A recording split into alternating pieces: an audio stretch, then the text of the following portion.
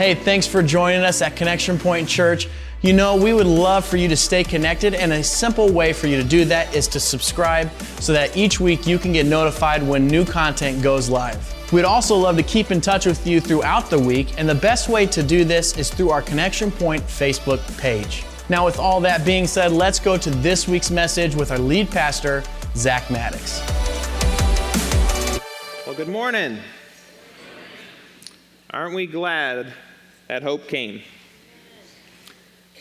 We have these wonderful Christmas lyric in a song that's well known of joy to the world, our Lord has come. Joy to the world. And we think about these lyrics that they're sung literally by billions of people every year. And we sing these lyrics at the same time knowing there are many in our world. There are many people in the greater Lafayette area who are not living joyfully. They're not living with real peace and hope. But when Jesus was born, the angels declared, as we read this morning, peace on earth. But at the same time, we recognize in so many ways we're not living at peace. I know many people, college students, families in our neighborhood, servers at restaurants that we visit with. They're not experiencing peace in their day-to-day lives. Their lives are really void of hope and joy. And so what about you this morning? Where do you find yourself? Are you living with joy? Do you have peace, an abiding peace? If somebody were to describe your life, would you say it's one of hope? What we find in the second chapter of a New Testament book called Luke is some shepherds in a field watching over their sheep. And suddenly angels show up with an important announcement for the world. An announcement that our Savior has come to bring joy and peace, which is the ingredients that are necessary for us to really have hope. We read from that passage this morning as a part of our Christmas reading. And when those angels showed up to those very ordinary shepherds, they said two very important things. So if you have your Bibles, hey, I hope you've got God's Word with you today. If you do not have a Bible with you today, we love to read the Bible together. There's a copy underneath the seat in front of you. You're welcome to borrow that one today. We're going to be in Luke chapter 2, verse 10. And I'm going to invite you to stand for the reading of God's Word. We simply stand to recognize this is God's spoken words to us. If you want to know what God has to say to you, open the book. It's right there for you. Luke chapter 2, verse 10. I'm just going to read verse 10 and 11 and then jump ahead to 14. I'm in a different translation this morning, but you'll get the gist of what they say. It's the New Living Translation is what I'm reading from. And here's what the angel said. I bring you good news that will bring great joy to all people. The Savior, yes, the Messiah, the Lord, has been born today. And skipping ahead to verse 14, the angels declare, glory to God in the highest heaven, and peace on earth to those with whom God is pleased. I invite you to be seated this morning. So the question is, what did those angels mean when they said, I bring you good news that will bring great joy to all people? What could they have meant when they declared peace on earth? As we look at this passage from Luke chapter 2, we find several important things. And the first is this, that we can have a hope-filled Christmas because Jesus changes the lives of ordinary people. That's what Jesus does. He changes the lives of ordinary people. The fact that the angels announced the birth of Jesus to shepherds in a field, this is really important for us. Creation has no more mysterious and exalted beings than angels. And there are no more normal Joes in ancient culture than shepherds. So magnificent beings and normal, ordinary people. The shepherds represent the lowly and the humble who respond to God's message. Heaven meets and greets the average person through the angelic announcement for these ordinary shepherds. And what happens after this announcement? Here's what Luke 2:15 writes. When the angels had returned to heaven, the shepherds said to each other, let's go to Bethlehem. Let's see this thing that has happened, which the Lord has told us about. And what do? They see Jesus. They see the one who has come. They meet the Son of God. And after meeting him, their lives are never the same. Scripture tells us they went back into their fields, glorifying and praising God. When you encounter Jesus, your life is never the same. Never the same. They have hope for their future because of what his coming meant. And so we can have a hope-filled Christmas because Jesus changes the lives of ordinary people. We can also have a hope-filled Christmas because Jesus brings joy. Jesus brings joy. When an angel appears to the shepherds, the angel declares, "I bring you good news that will bring great joy for all people." Jesus came to bring joy for us all. His birth was more than a family affair. You know, when you think about social media today, Facebook and all these kinds of outlets, people can share the news of a birth of a child like never before. You can see it in a moment. But much better than Facebook, Twitter, or Instagram, angels show up in a field declaring joy has come for us all. They declare it loudly. Why? Because the Savior, the Messiah, the Lord has been born today. So joy came in the form of a Savior for the world.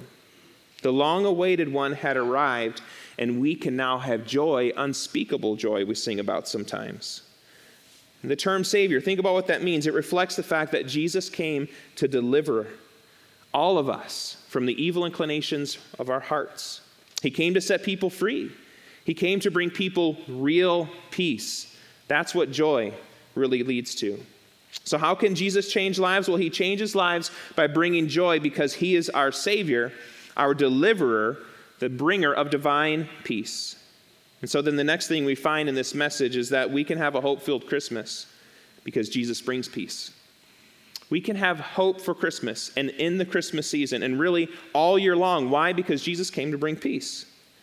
After the first angel appears to declare good news that will bring great joy, a host of angels appear praising God and saying, "Glory to God in the highest heaven and peace on earth with whom God is pleased."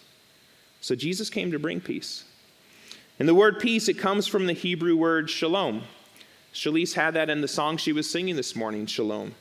And before coming to Connection Point, our family was in Jerusalem, and I loved to talk with Israelis about the Hebrew roots of shalom. And the best translation we could come up with was wholeness. You know what peace is? Peace is wholeness in your heart, in your mind, in your family, in your home. That's what shalom is. That's what Jesus came to bring. He came to bring and establish wholeness in our lives. He came to bring us peace. And when we find true joy, when we experience real peace, this is how we have hope-filled lives. So how can real hope be found? By experiencing the joy and peace that only Jesus brings. By being changed by Jesus from the inside out. That's how hope comes from. Because Jesus is hope. Jesus is hope. We sang about it this morning, hope came down. We find in Scripture how angels appeared to ordinary shepherds, changing their lives, declaring joy and peace has come. But one of the things that's interesting about this passage in Luke chapter 2 is what the angels declare. Look at the words. Glory to God in highest heaven, and peace on earth to those with whom God is pleased. So there's a catch there. Peace on earth with those of whom God is pleased. So Jesus came to bring peace, but there seems to be a condition by which peace is received. And that condition is that God is pleased with us. And here's what we know from Scripture. Without faith, it's impossible to please God. So how do we please God? Through faith. And here's what Jesus says is recorded in the New Testament book of John. And the judgment is based on this fact. God's light came into the world, but people loved the darkness more than the light, for their actions were evil. One of the disciples of Jesus, John, he continues and he writes, He, Jesus, came to his own people, and even they rejected him. But to all who believe him and accept him, he gave the right to become children of God. And it was only to his disciples that Jesus makes this statement. He says, peace I leave with you. So before Jesus leaves, he tells the disciples, my peace I give to you. Not as the world gives do I give to you. Let not your hearts be troubled, neither let them be afraid. So the people who enjoy the peace of God that surpasses all understanding are those who in everything, by prayer, let their requests be made known to God. The key that unlocks the treasure chest of God's peace and hope for the future is faith in Jesus. Paul, a first century believer in Jesus, here's what he writes to a number of New Testament books, but he writes to believers in Rome. Look at this summary statement in the context of our message this morning. I love the scripture. May the God of hope. Whose hope? God is hope. May the God of hope fill you with all joy and peace in, what is it? Believing. You want to know where joy and peace comes from? It comes in believing. Believing in who Jesus is, so that by the power of the Holy Spirit, you may abound in hope. So the root of hope is God himself, and where we have access to that is by believing in him. It's where it comes from. So how does a person find real joy and genuine peace? How does someone experience wholeness? How does hope flood our soul? When we decide to follow Jesus with all of our hearts and devote our lives to him. So what the angels really declare is this: I bring you good news of great joy, a joy that leads to peace, a peace for those who believe in Jesus because he is our hope. So we can experience a hope-filled Christmas by believing in Jesus, who is hope. That's how it happens. You see, our hearts are restless. Where do you find yourself today? Are you a bit restless this morning? Because our hearts are restless until we truly find the peace that can only be found in a relationship with Jesus. We are born with a longing to be in a wholehearted relationship with him. So for you to find the joy and peace that only Jesus can bring, you must first say, Jesus, I want you in my life. I need you in my life. For you to experience a hope-filled Christmas, you must believe in Jesus. It's the only way. And so here's how that happens. It starts with understanding no one is perfect. There are no perfect people in this room this morning. There are none. There's none that are joining us online. Every one of us falls short. Every one of us was born with an evil heart that only Jesus can change. It's a human condition. So it's then important, after we recognize this, that I'm not perfect, it's important to understand that God can have nothing to do with evil, because he's a holy God. So our evil hearts separate us from him. Jesus cannot bring joy and peace when we're separate from God, because God is hope. So we can't be separated from him. But even though we were born with evil hearts, God sent his son Jesus to die for us. That's why we celebrate Christmas. That's why we celebrate Easter, because those two events, the most important events in human history, he came to give his life for us. That's what Christmas is really all about. Christmas is about Good Friday. Jesus bringing joy and peace by offering himself to sacrifice himself for us. In God's word, God speaking to us, he shows us that if we confess with our mouths that Jesus is Lord and we believe in our hearts that God raised Jesus from the dead, it says that we get to spend eternity with him. So think this morning, how could your life look different if it was filled with joy and peace? I mean, real joy and real peace. How could your relationship with your spouse look different? Your relationship with your kids, your siblings, your parents. You won't know until you come to a place of decision in following Jesus and allowing him to bring the joy and peace that the angels declared 2,000 years ago. And as I talk about this morning, I'm not just talking to those who have never made a decision to follow Jesus. I'm talking to us all. What areas in our lives have we not really laid down and devoted to Jesus? Where have we put our hope? It's easy to put our hope in a lot of things. In our work, is your hope there? In your bank account, in your retirement savings, is your hope there? In your kids, is your hope there? There's lots of places we can put our hope, but it's only meant to be put in one place, because it's in Jesus that hope is everlasting. Everything else can fail us. So I'm going to invite you to stand as we close this morning and just give two invitations. We're going to close in a song in a minute, but before we do, I want to ask, do you realize that you've been living without joy and peace?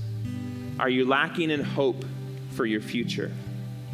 But do you have a desire today to experience the joy and peace that only Jesus can bring? Do you have a desire to experience this hope-filled Christmas we've been talking about? Because you can have that today. So if that's you today, I'm just going to invite you with every head bowed in the room. Just a moment between you and the Lord. I just want to pray with you before we dismiss today.